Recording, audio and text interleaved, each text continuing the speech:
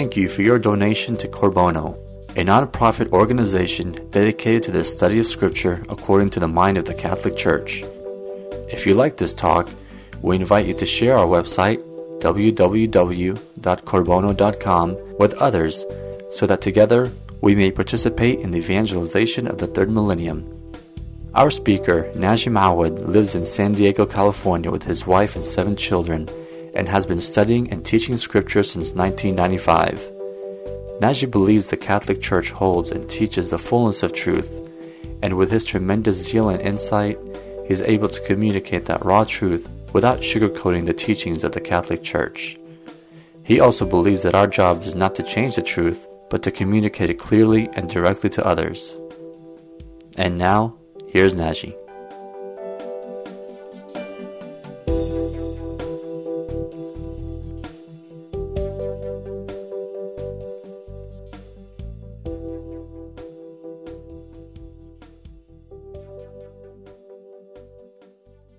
So we are studying tonight. My ambitious goal is to go through the 4th and 5th trumpets.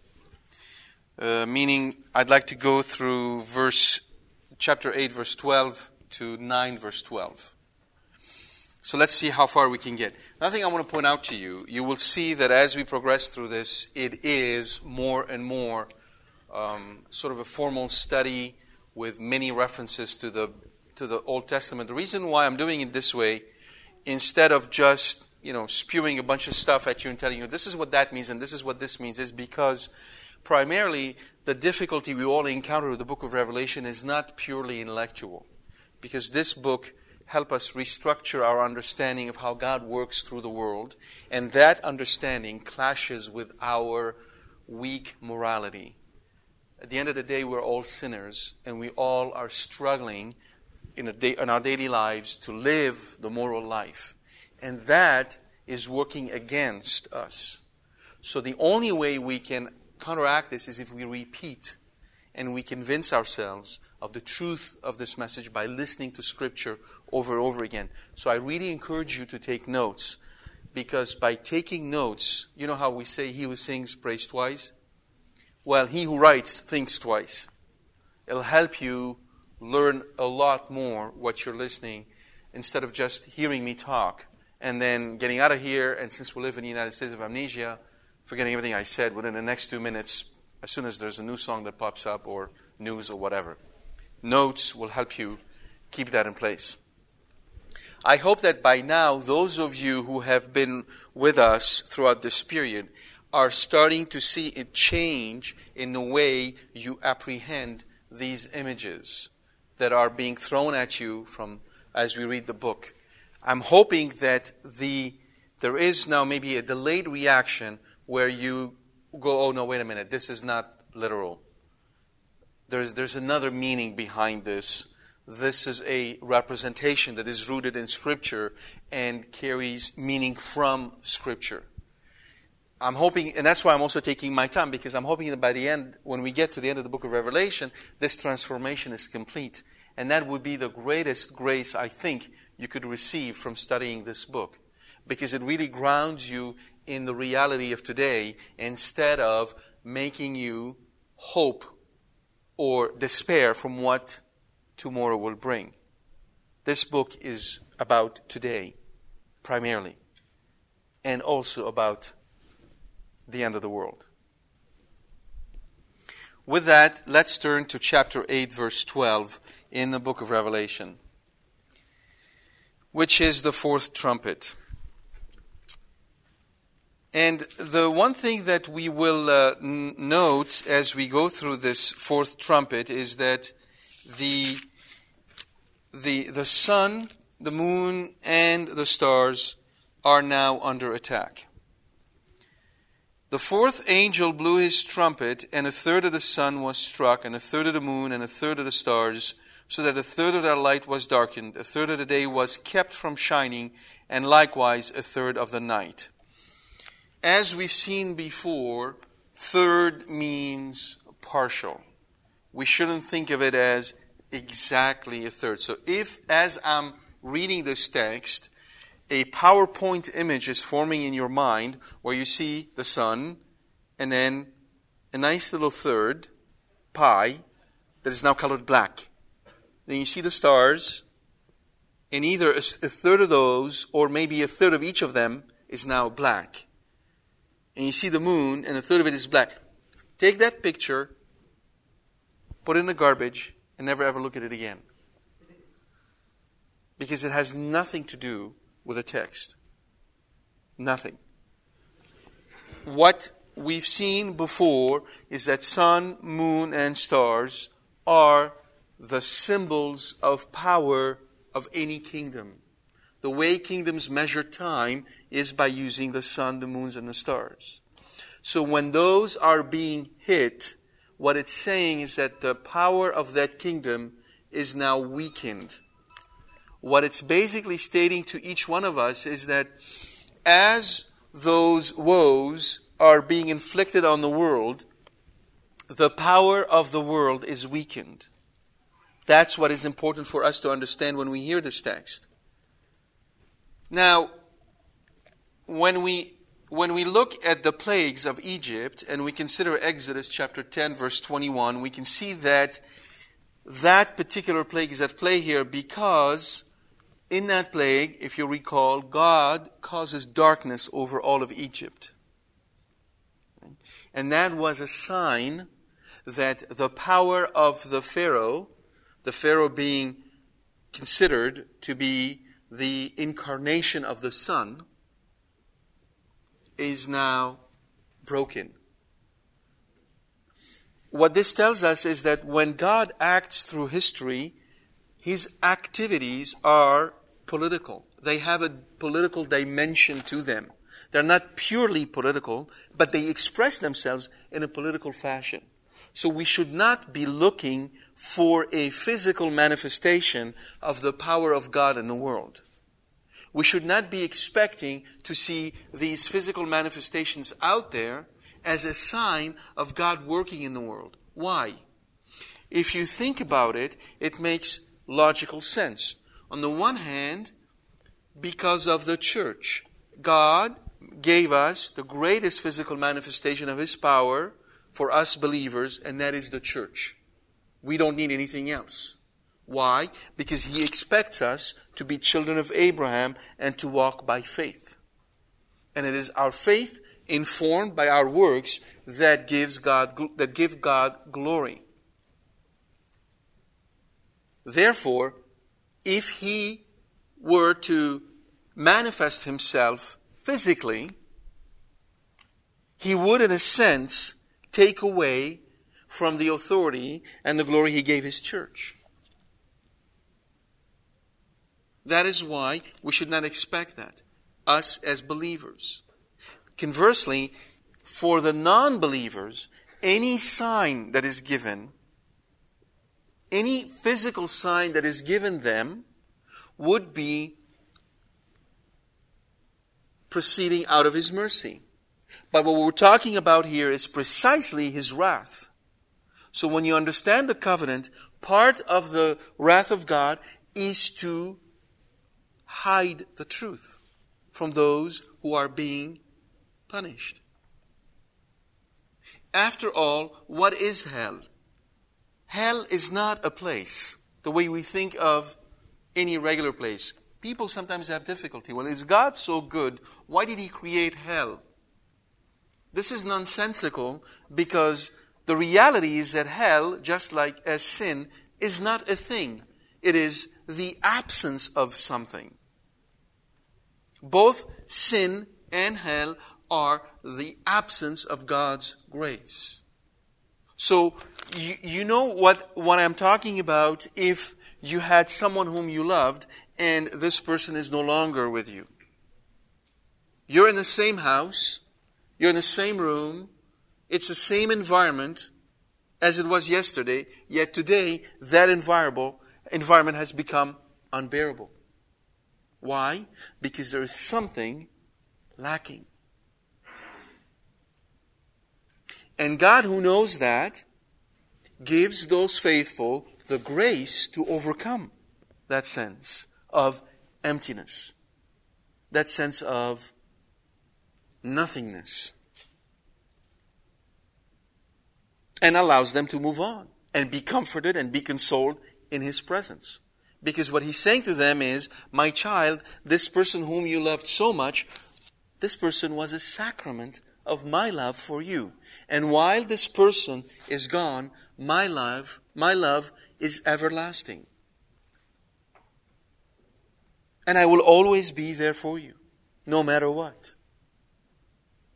Those are the special graces that God gives us in those very difficult moments. But to the unbeliever, those graces are not there. And if all they had was that person and the person is gone, they are tormented. And we're going to see that in the sixth trumpet. Now, I said I'm not going to pace, but you guys have to do your part. So I would ask my Catholic friends on that end of the spectrum to move in, please. So I don't have to be like a radar doing a 180-degree turn. Thanks. Yeah, but I just imagine what it does to you. I just can't pace anymore. I'm done. I mean, I'm telling you, the spacing deal, when I watched myself, I just felt like saying... So that's the significance of this fourth trumpet that we just went through. So in support of this explanation, we can go to Ezekiel chapter 32, verse 7 and 8. God speaks to a later Egyptian generation who was just as ungodly as that of Pharaoh. And he says, when I blot you out, I will cover the heavens and make their stars dark. I will cover the sun with a cloud, and the moon shall not give its light. All the bright lights of heaven will I make dark over you, and put darkness upon your land, says the Lord God. Likewise, in Wisdom chapter 17, beginning with verse 2, we read, for when lawless men suppose that they held the holy nation in their power, they themselves lay as captives of darkness and prisoners of long night, shut in under their roofs, exiles from eternal providence.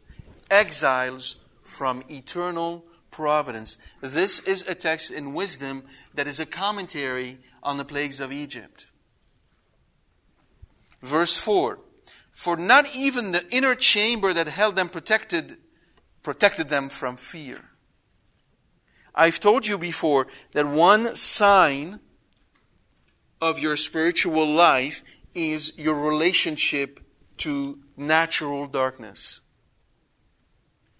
If you are afraid of natural darkness, and let me explain what I mean by that. I'm not saying you're in some dark alley in some bad neighborhood. There, you should be afraid, because that might cause you to run or scream or do something. I'm talking about a situation when you're at home in your own kitchen. There is light. You know the neighborhood. There is nothing that would give you a rational cause to fear. Then you just flick the light off, and now you're afraid. That's a bad sign. That's a wake-up call. What you should be sensing in that darkness is the presence of the Lord.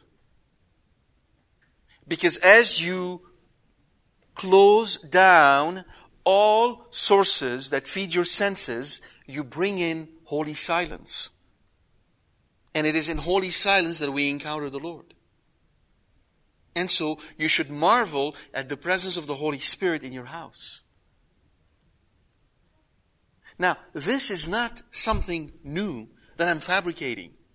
This is what it means to be a Catholic. And if you're not there, it's a warning sign. Because natural darkness is precisely a sacrament for what? Death. It prepares us for that moment. And if we are not preparing ourselves this way, we're going to have a really rough ride the moment we die. Because I got news for you. We're going to die. I know some of us think of ourselves as immortal. We all plan our days like we're not going to die. But it's going to happen one day. And we might be surprised. Oh, what happened? Oh, I'm dead. Matthew chapter 5 verse 44. The Lord reminds us that we should love our enemies and pray for those who persecute us, so that we may be sons of our Father who is in heaven. For He makes His sun rise on the evil and on the good, and sends rain on the just and on the unjust. There are a couple of important points in this verse. The first one is that the darkening of the sun, moon, and stars is a divine act. It is God that causes those things to go out, just as it is a divine act to bring light unto all. So God is always in charge. This principle of God being always in charge is the root of charity in our heart. Let me say that again. This is the root of charity in our heart. Why?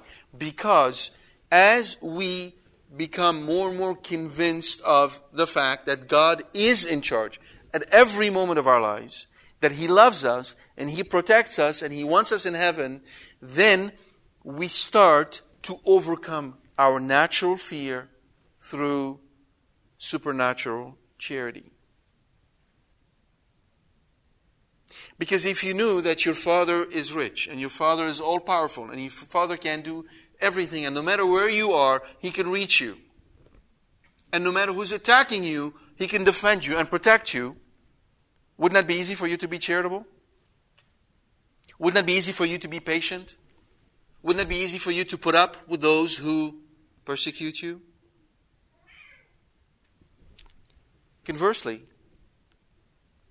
as you see the woes, as you see God's wrath on those who are not sealed, I remind you that the woes are for those who are not sealed.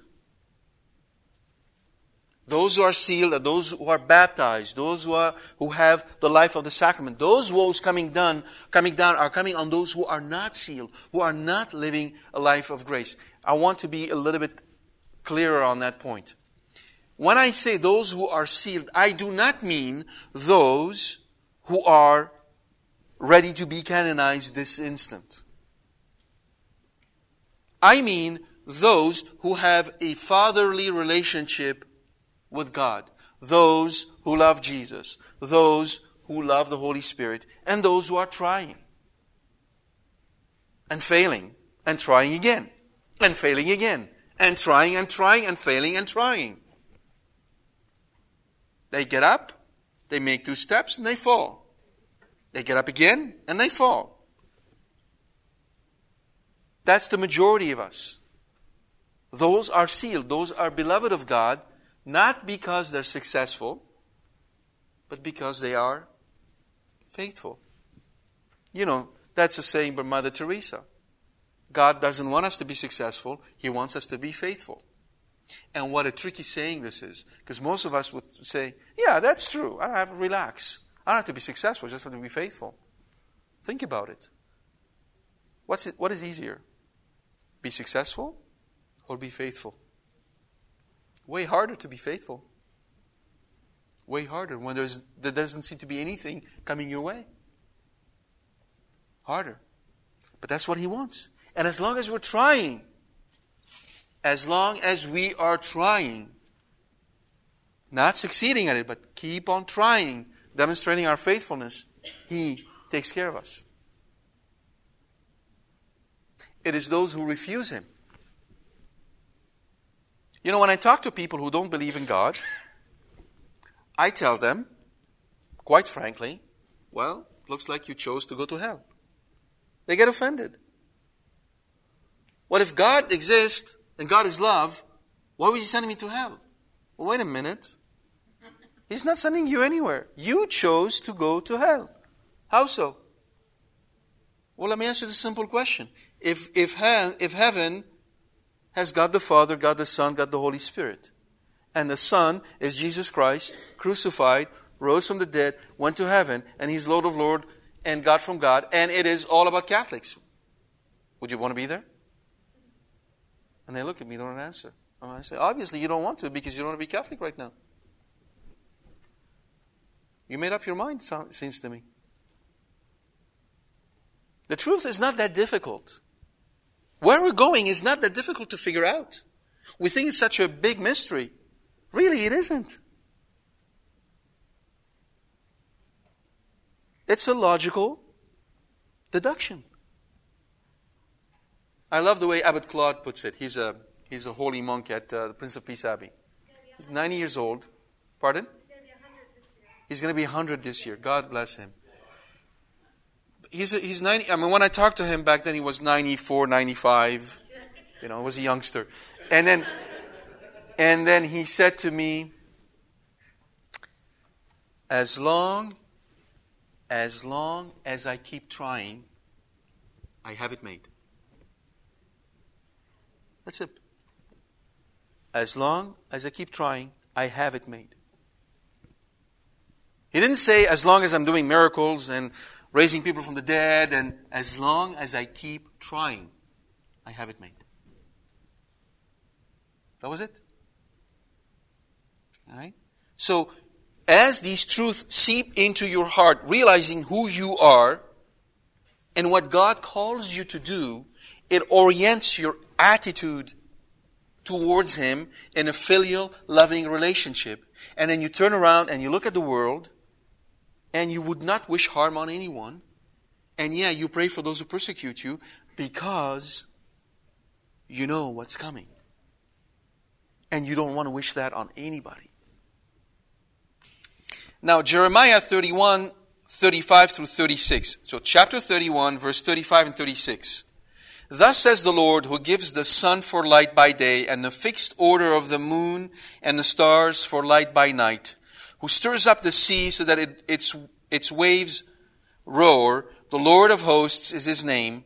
If this fixed order departs from before me, says the Lord, then shall the descendants of Israel cease from being a nation before me forever. So the breakup of the celestial ordering is linked to the existence of the nation. You understood that text?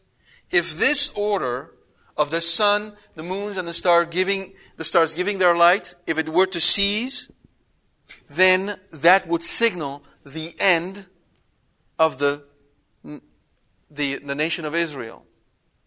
And so it is for every kingdom. So it is for every kingdom. Why? Because if you recall our series on a temple, what is the temple? It's a microcosmos. What is the cosmos? It's a macro temple. So anytime the architecture of the temple is broken, it signals the end of the liturgy. And the nation of Israel is a nation of priests. And that would signal the end of that nation. Do you understand how the two are linked? Now, Jewish interpretation bears this out very clearly, because according to to Jewish interpretation, it was said that the world was created for the sake of Israel. If Israel will not keep the law given at Sinai, then God would reduce the world to its original chaos and darken its luminaries, so that even after Sinai, the existence of the cosmos was contingent upon Israel keeping the covenant, because the world was created through the covenant. Thus, the covenant is the pillar upon which the world stands. Right? And that is why I am so insistent in telling Catholics, stop worrying about the world. Worry about the church. Worry about what Catholics do in the church. When Catholics are reoriented towards the liturgy, when they celebrate the liturgy in truth and in the Spirit, as Christ asks us to do, it has such a powerful torquing effect that it can reorient the world. That's how it works. So the darkening of the universe as a result of faithlessness plunges the world in ignorance. and restricts the possibility of salvation. So instead of thinking of the situation of the Catholic Church in the world as a pitched battle between them and us, think of it apocalyptically. Think of it according to the covenant. When the world rejects the church, when the world refuses to listen to the church, effectively, the world is saying, I don't want to listen to the truth. And as such, the world is condemning itself to despair. Because the only thing that saves us from despair is the truth. Amos chapter 8 verse 9 may be brought as a reference here. I will make the sun go down at noon and the earth dark in broad daylight.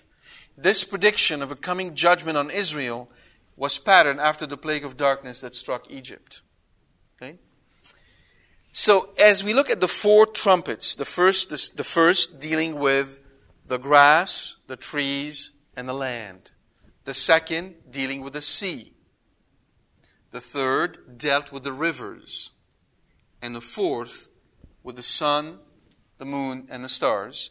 We see all the natural order being affected by those curses. And the result, famine. And as a result, we have famine. Food is no longer available. There is disruption in the economy. So those are four natural woes. They are directed at unbelievers, and they signal the beginning of their judgment. The fourth trumpet is going to provide us with an appropriate transition into the next three woes, which are spiritual in nature and much, much worse. Because they involve the unleashing of demonic powers.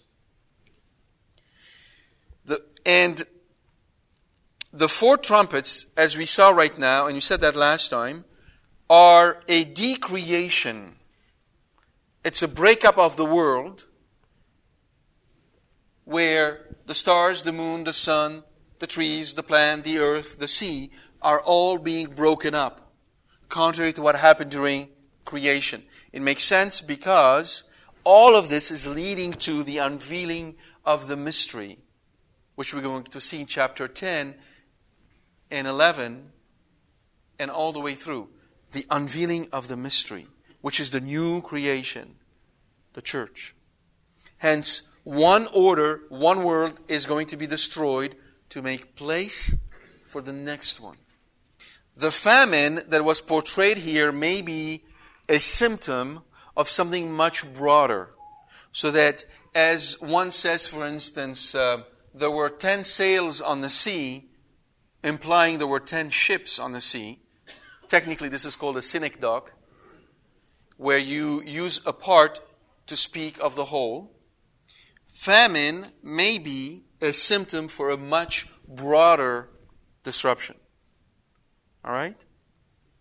And their purpose, therefore, is to harm man indirectly, because they've harmed nature. Now, we're going to move into the next three trumpets, the next three woes, which are directed at the unbelievers. And what I would say to you is, again, resist the temptation of hearing those images in a modern, scientific, materialistic way, because that's not going to lead you anywhere. I don't know about the war between China and the Soviet Union and Israel. Maybe one of these days it's going to happen. Who knows? But I don't think this is what St. John had in mind when he received this vision. I am not going to read all of those three trumpets in one shot because, of course, they start with chapter 9, verse 1, and they run all the way through chapter 14. So it's 5 chapters that we have to go through before we come to the end of those trumpets, and we begin the much fiercer and horrid woes of the cup, the bowls of wrath. What I'm going to do instead is remind you of the most important elements that we see in those three woes. The opening of the bottomless pit, the locusts, the release of 4 angels for the purpose of killing 1/3 of mankind, the vision of the horses, the 2 witnesses, the beast that ascends from the bottomless pit, the great earthquake, the great portents in heaven, the woman, the dragon, the war between Michael and the dragon, Mount Zion and the 144,000, the number of the beast, the vision of one like a son of man with a sickle in his hand, the great harvest, and the winepress that leads to the bowls of wrath. All those elements are part of these 3 woes we're going to be studying. What we're going to do now is look at verse 9, chapter 9, verse 1 through chapter 9, verse 12. Let me read to you the 5th woe. And the 5th angel blew his trumpet, and I saw a star fallen from heaven to earth. And he was given the key of the shaft of the bottomless pit. He opened the shaft of the bottomless pit, and from the shaft rose smoke like the smoke of a great furnace. And the sun and the air were darkened with the smoke from the shaft. Then from the smoke came locusts on the earth, and they were given power like the power of scorpions of the earth. They were told not to harm the grass of the earth, or any green growth, or any tree, but only those of mankind who have not the seal of God upon their foreheads. They were allowed to torture them for 5 months, but not to kill them. And the torture was like the torture of a scorpion when it stings a man. And in those days, men will seek death and will not find it. They will long to die, and death will fly from them. In appearance, the locusts were like horses arrayed for battle. On their heads were what looked like crowns of gold. Their faces were like human faces, their hair like woman's hair, and their teeth like lion's teeth. They had scales like iron breastplates, and the noise of their wings was like the noise of many chariots with horses rushing into battle. They have tails like scorpions and stings, and their power of hurting men for 5 months lies in their tails. They have as king over them the angel of the bottomless pit. His name in Hebrew is Abaddon, and in Greek he is called Apollyon. The first woe has passed. Behold, 2 woes are still to come. What is going on here is judgment. If there is one word to remember from what we're going to hear in this woe is judgment. So this is a covenantal curse that occurs because God is judging those who live on earth, the earth dwellers. Earth dwellers is a technical term, technical expression used to indicate those who do not believe in God. It doesn't mean everybody living here. It means those who are clinging to earth. So, in Isaiah chapter 24, verse 3 and 6, and then 16 and 18, 3 and 6, 16 and 18, we read, The earth will be utterly laid waste and utterly despoiled, for the Lord has spoken this word. The earth mourns and withers, the world languishes and withers. The heavens languish together with the earth. The earth lies polluted under its inhabitants, for they have transgressed the laws, violated the statutes, broken the everlasting covenant. On that day the Lord will punish the host of heaven, in heaven, and the kings of the earth, on the earth. They will be gathered together as prisoners in a pit. They will be shut up in a prison, and after many days they will be punished. Then the moon will be confounded, and the sun ashamed, for the Lord of hosts will reign on Mount Zion and in Jerusalem, and before his elders he will manifest his glory. So in this text from Isaiah, we see a summary to the next 3 woes, where God is going to judge the hosts of heaven. When we say host of heaven, this has double meaning. In one situation, it means the angels who are at the service of God, when heaven is taken to be the abode of God. The host of heaven means also the host of the air.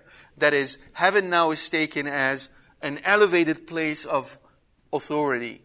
And in that case, God is judging the host of heaven. This is why Jesus will say, I saw Satan fall like lightning from heaven. He didn't mean that Satan was before the Holy Trinity. He meant heaven as a high place of authority and power. That is a summary of what we're going to be dealing with here. First, you saw that God has despoiled the earth, and it's explained why. Because of idolatry. So it is the moral behavior of man that impacts ecology. Not in a direct fashion, but indirectly through judgment. In the background of all of this, keep in mind the seminal text of Genesis, because Genesis is key. Recall that when Adam and Eve sinned, before they sinned, they were morally upright, they were in harmony, the whole earth was good. Alright? When they sinned, what did God do? He told Adam, the first curse to Adam is what? The ground. Nature. Cursed be the ground. In sweat you shall bring forth food. So what was cursed? Nature was cursed. Then the second was for Adam, in sweat. So he was physically cursed. He didn't have to sweat before. Now he does. And the third curse is what? Spiritual. You are going to experience death. You see how this progression works in Genesis? You see the same progression in the curses of Egypt. First, nature was hit, and then we get closer and closer to man, and the final curse kills the firstborn. It is Genesis on a bigger scale. It is Genesis addressing the nation of Egypt. What you have here is take the same pattern and make it cover the whole earth. Okay? Now, I gave you a pattern in Genesis and in the plagues of Egypt. We also have an anti-pattern in the person of Job. And that's very important for us to remember that. Wilcock points out, God is using to expose the true character of the wicked the same method which in the case of Job was used to expose the true character of the righteous. And that is a fundamental principle for us to understand how the book of Revelation works. The world will suffer. We live in the world, and therefore we're going to suffer. This is not about making two camps. The people of health and wealth because they believe in God, and the wicked and the condemned because they don't. That is not Catholic theology. You will see how important suffering is in a minute. But the point I want to make here is that it isn't about how we survive in this world. It is about final destination. It is about how God is going to lead us through suffering and trials and difficulty home. That's what happened to Job. That's what happened to Christ.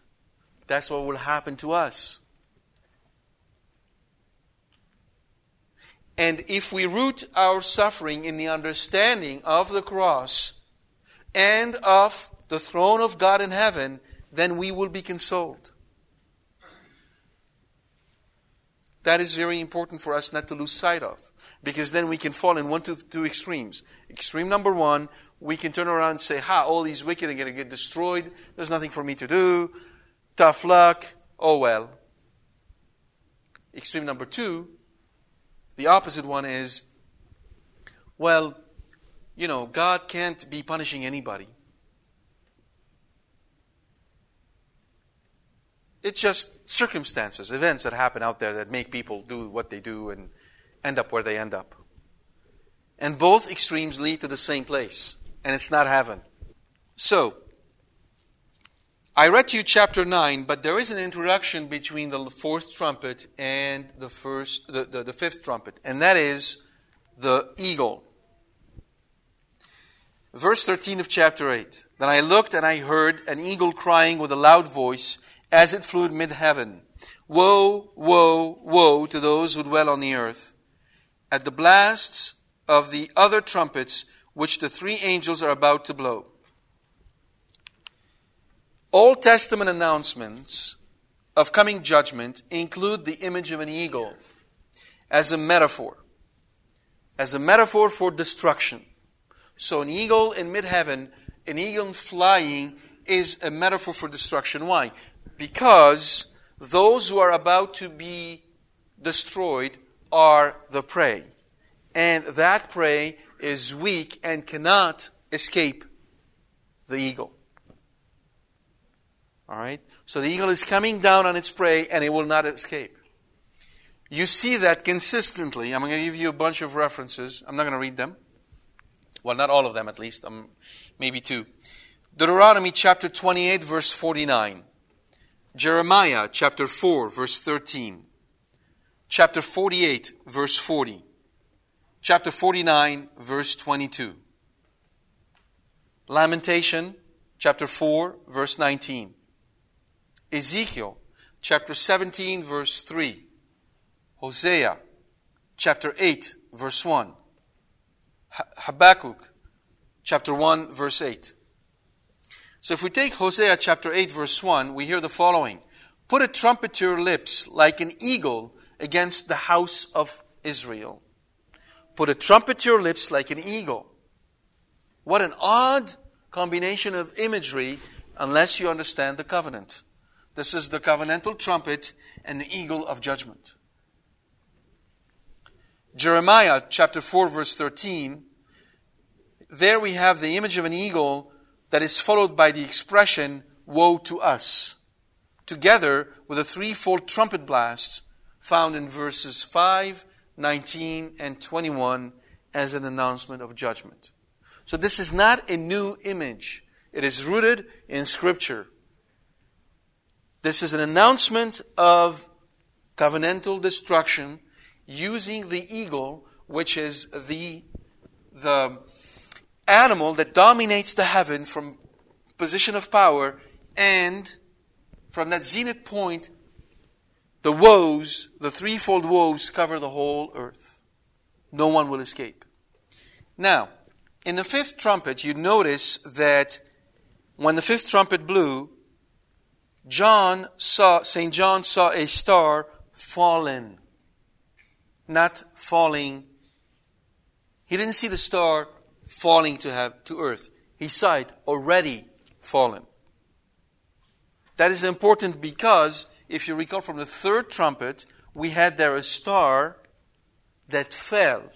And the name of the star was Wormwood. Yeah, that thing. Wormwood. And that star was given the key of the shaft of the bottomless pit. So you can see in the text itself a symbolic representation of an angelic being. Right? Anytime you hear an expression put in a passive, he was given, understand that the one who gave him, which is an action rooted in authority, is God. Because the Jewish mind does not want to use the name of the Lord. So they will find different ways of indicating an action by the Lord without using His name. Most often than not, they'll use the passive form.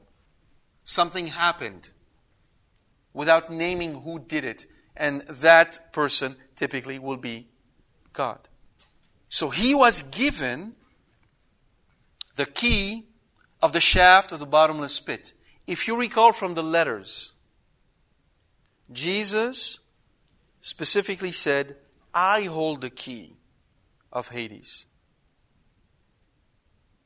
The bottomless pit is Sheol, death. That angel, that fallen angel, has been given the key. That is a direct action by the Lord to give a demon The key. I want you to think about that for a second, because it runs counter to the general picture we form in our heads of the Lord. That picture is true. It's beautiful. We have to keep it. It's very precious.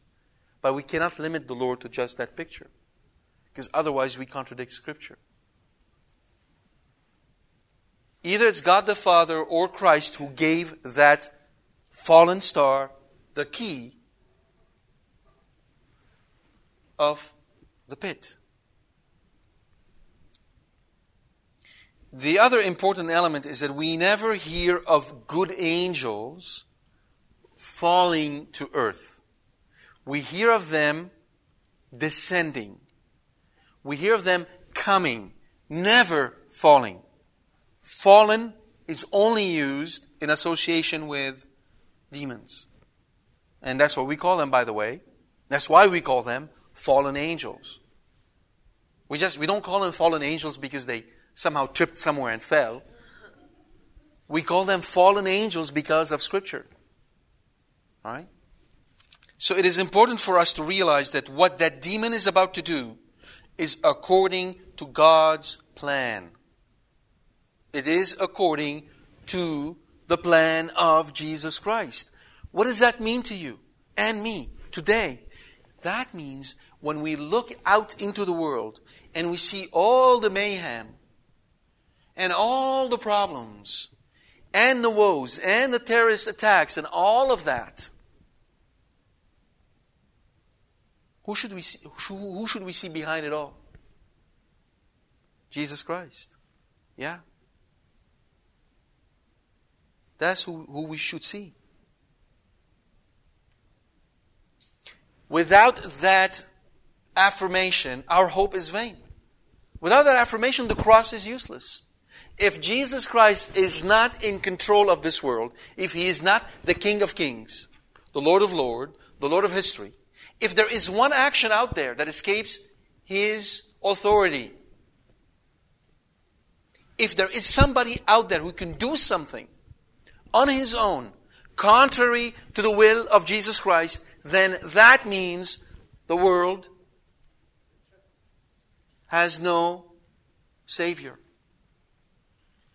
That's what it means to have a Savior. You understand? So it is very important for us to realize that through that covenant of the blessings and the curses of the covenant are the means by which God is going to bring about the glory of His name. And our job is not necessarily to understand it all. Our job is to be faithful. Read Scripture, study it, and ponder the events of our own time through the patterns of Scripture. And then give glory to God. This is the root of our hope. How can we have hope and peace, true peace, in a world like this? How? How can we live as Catholics, as Christians who believe in Jesus Christ? How can we live the three theological virtues?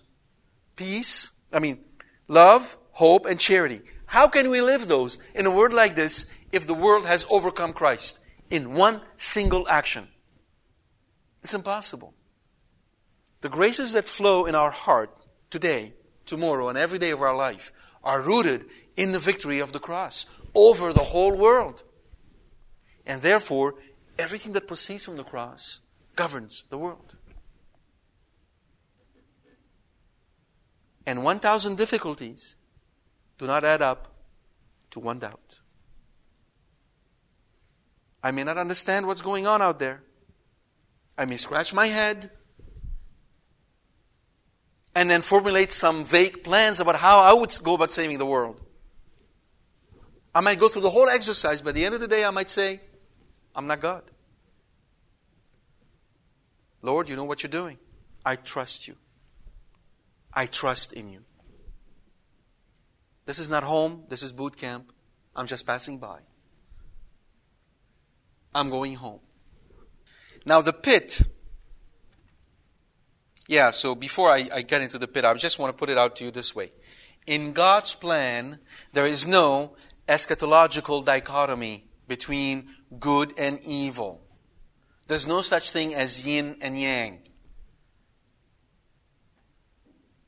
There is only one plan unfolding according to God's design, according to His divine authority, through His church, covering the whole world.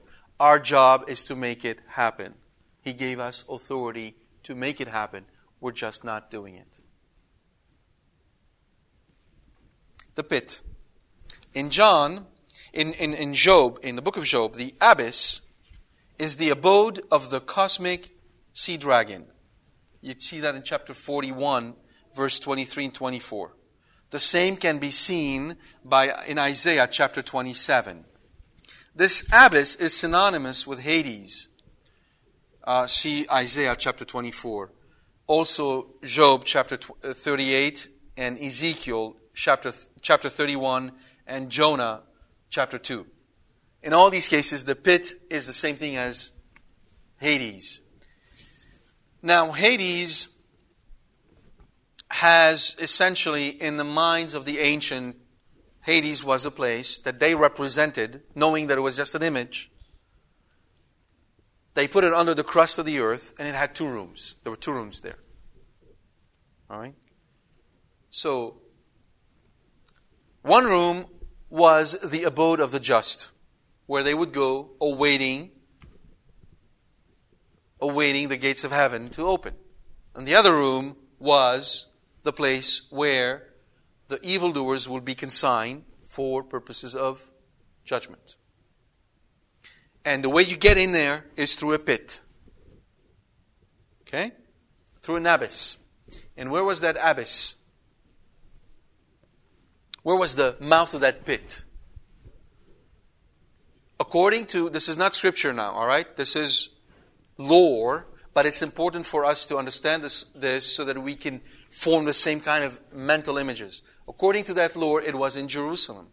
It was right in the temple.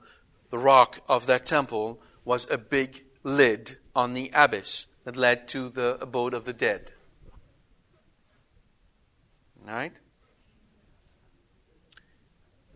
Yes, that's where it's the rock where Abraham was going to sacrifice Isaac. It is the same rock that is today in the dome of the rock. It's important for us because it makes us understand the consequences when it says that He gave him the keys to the bottomless shaft. Recall what Jesus said about the temple in His interaction with the Pharisees. At the end He said what? Behold, your house is left desolate. He left. Right? After He's leaving, there was still a time where that lid was closed. Now the time has come to open it. So it's important for us not to understand this image physically. All right? There wasn't a big guy that showed up and then just took the lid and moved it out. It's spiritual. Having said that, this will help you understand why we read in the Gospels that on the day of the resurrection, an angel came. What did he do? He rolled a big stone. Okay? That is symbolic of the opening of the door from which Christ rose. Alright? And you will see that there is a connection between this and another angel, a good angel that will come down to close that shaft later. Now the smoke. Darkening of the sun connotes judgment. We've already seen that. This image was repeated in Joel chapter 2, verse 10, which Peter quotes in Acts, and also in Isaiah chapter 13, verse 10, where it is a sign of judgment. It's partly included in the plague of Exodus with the darkness. So the smoke affects the same thing as that darkness. It indicates what? Recession of the truth. The truth is moving out. Ignorance is setting in. The smoke from a furnace is associated with judgment in the case of Sodom and Gomorrah in Genesis chapter 19 verse 28. And also in Exodus chapter 19 verse 18, which may suggest divine wrath. Because when God came down, the whole mountain trembled and was covered with smoke. Right? God was coming down in wrath. The other important element of the meaning of smoke is deception. To be deceived. Because smoke darkens the day, and in St. John's writing, in all of his writing, darkness symbolizes spiritual blindness. St. John has always that writing about the day and the night, light and darkness. And darkness is always spiritual blindness. So when the smoke came out, its purpose is to do what? To cause people to be deceived.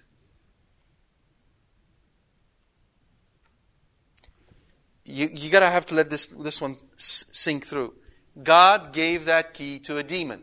The demon opened the shaft, smoke came out, and deceived people. That's part of that judgment. Now the locusts. So, recall that from the text, then from the smoke came locusts on the earth, and they were given power like the power of scorpions of the earth. So, the scorpions come out of that darkness that is caused by the smoke. So the first thing that happens is that people are deceived. Now, deception leads people away from the truth. Being led away from the truth, it will cause them to despair. So authority was given to them. The text says authority was given to them. They were commissioned to execute a task. And this authority is given, again, by God. And the model of the Exodus plagues confirmed that God is the absolute source. Because in the case of the Exodus plagues, God was causing plague after plague to occur. And here He is causing the smoke and the locust to come forth. Now, those locusts are really terrifying. They have the power of scorpions. It is rather interesting that Pliny, who is a Roman writer, in his natural history, reports a case of scorpions that were poisonous like snakes and had wings. Had wings. They flew. That's what he reports in his writing. It's kind of interesting. I've never seen such a scorpion. I don't particularly like to see a swarm of those either.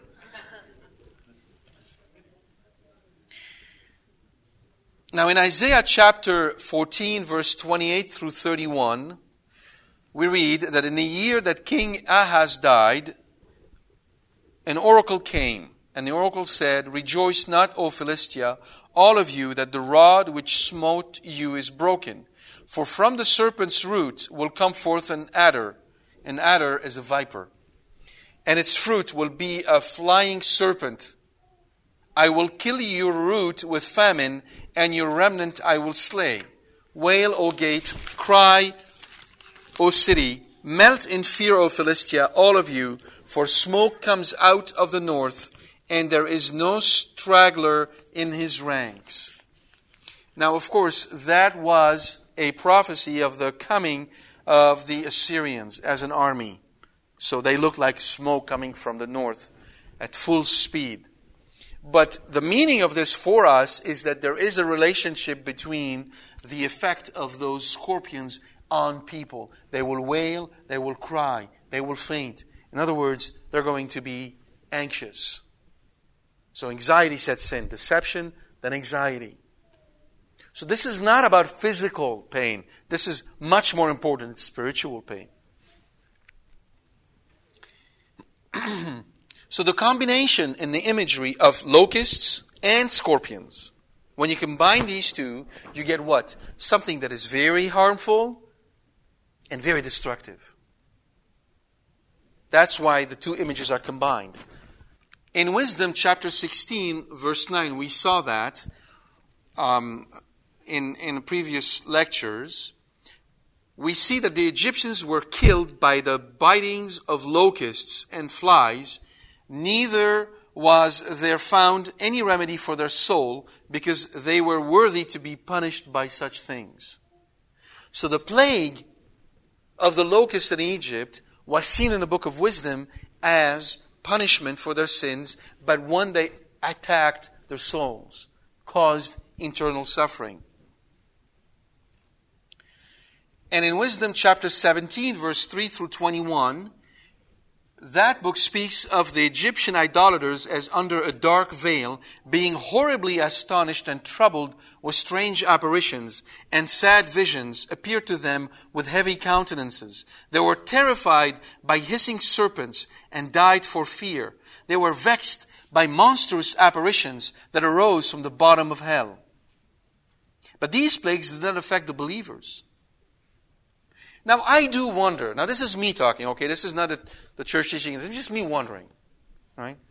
Scientifically, you ask any scientist today, any cosmologist, anyone who studies the universe, and they'll tell you that the chances of having flying saucers around here are next to nil. Logically, we cannot even understand how this can happen. Yet we hear of all these people having these strange and terrifying encounters with those UFOs.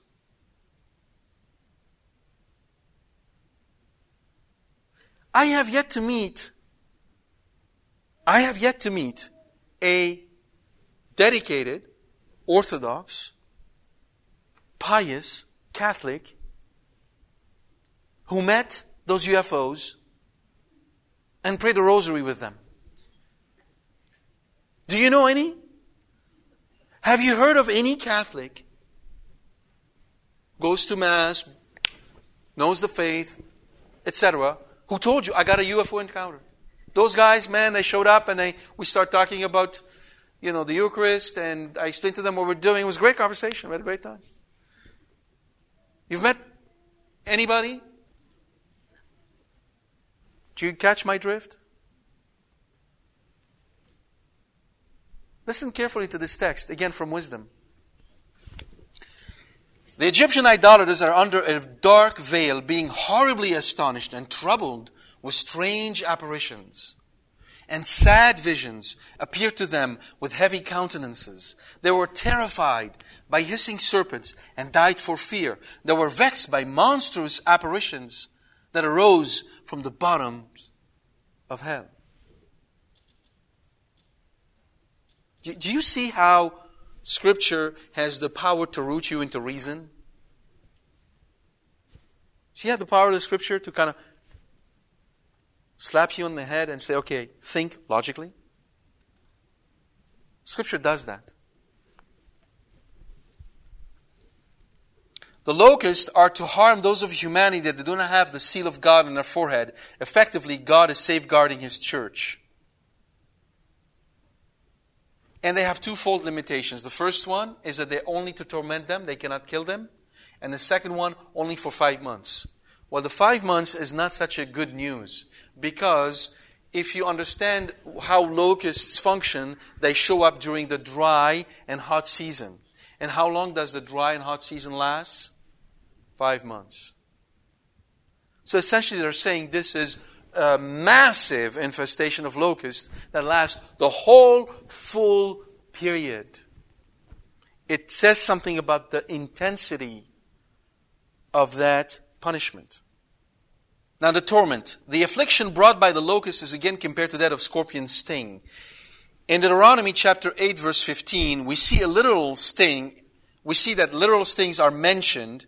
And in Sirach chapter 26 verse 7, we see that it speaks of a figurative sting.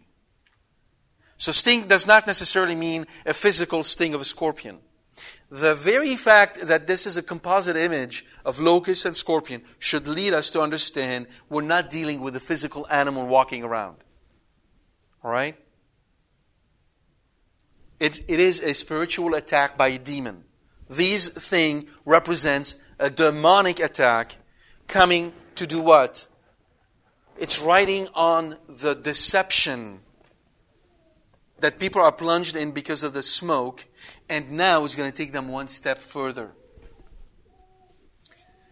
So what these demons are doing is tormenting these people spiritually and psychologically.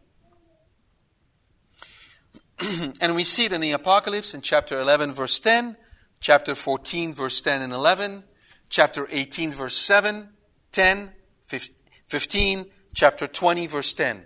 We see that torment inflicted by demons, spiritual and psychological. Why? Again, there was a saint, I think it was Saint Anthony, although it could be Don Bosco, I don't know which one, who was standing, I think it was, or Saint Dominic was standing before a group of people, and he was trying to tell them about the necessity of saying the rosary. And these people were not listening. So Saint Dominic prayed to God and asked God to show these people their spiritual reality. And instantly, demons appeared who were holding these people by their neck with chains. Sometimes three demons to one person. What do you think the effect of that vision was on these people? They repented and started praying the rosary real hard. Get it? That's why you will not see a physical demon. When God punishes. He's serious. It's not a joke. In Wisdom chapter 12, verse 23 to 25, we see that the torment of idolaters included deception. That is, the trials they suffered did not bring them knowledge of the true God, but only hardened them further in their ignorance. The covenantal curses of Deuteronomy 28, the famous chapter 28, states that the fruits of the plague of locusts, which is inflicted because of idolatry, includes madness, insanity, bewilderment of heart, groping at noon, being driven mad, a trembling heart, despair of soul, life hanging in doubt. Just look at the world around you out there. We live in a time of massive, huge medical advances. Most of us live better than kings lived in the past. Materially, I say. Why? Most of us can go home and turn a faucet and get hot water. Try that in the 15th century. Most of us have bathrooms.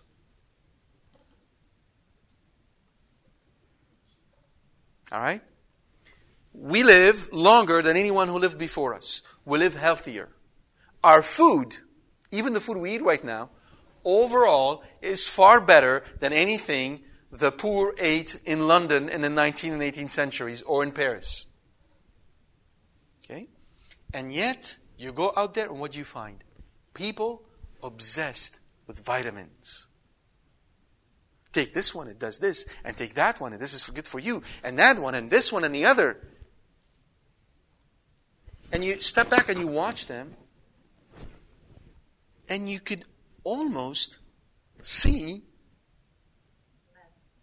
that something is riding on them, causing them to be more and more concerned about their health. Now, don't get me wrong. It's important to take care of our bodies. Yeah.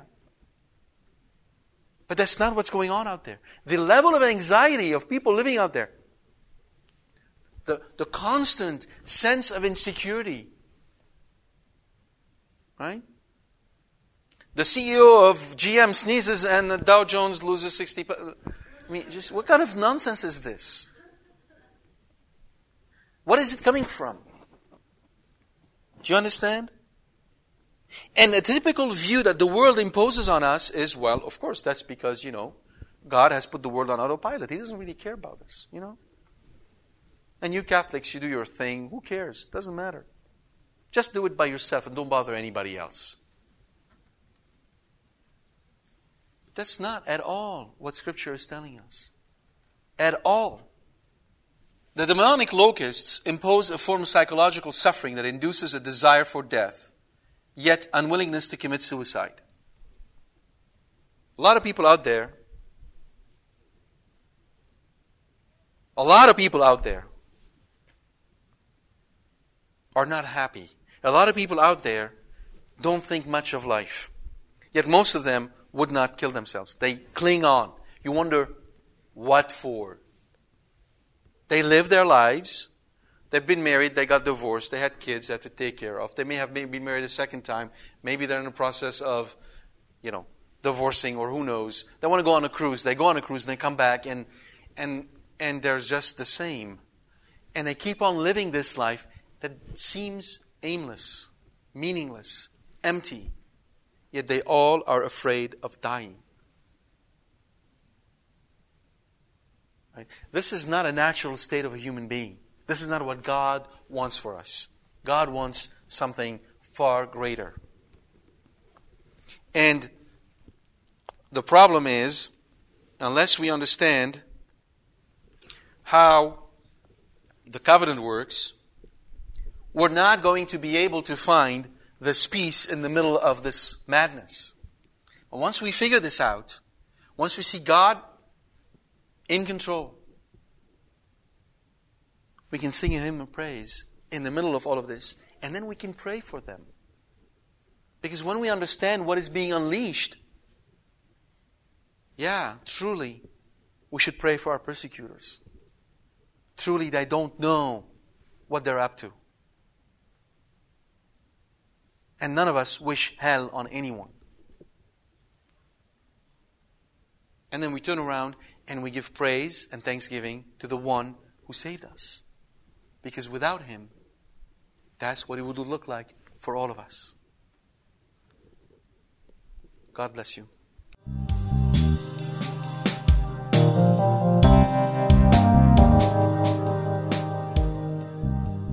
We hope you've enjoyed this talk from Carbono. For more information about this and other talks, please visit our website at www.carbono.com. Thank you, and God bless you.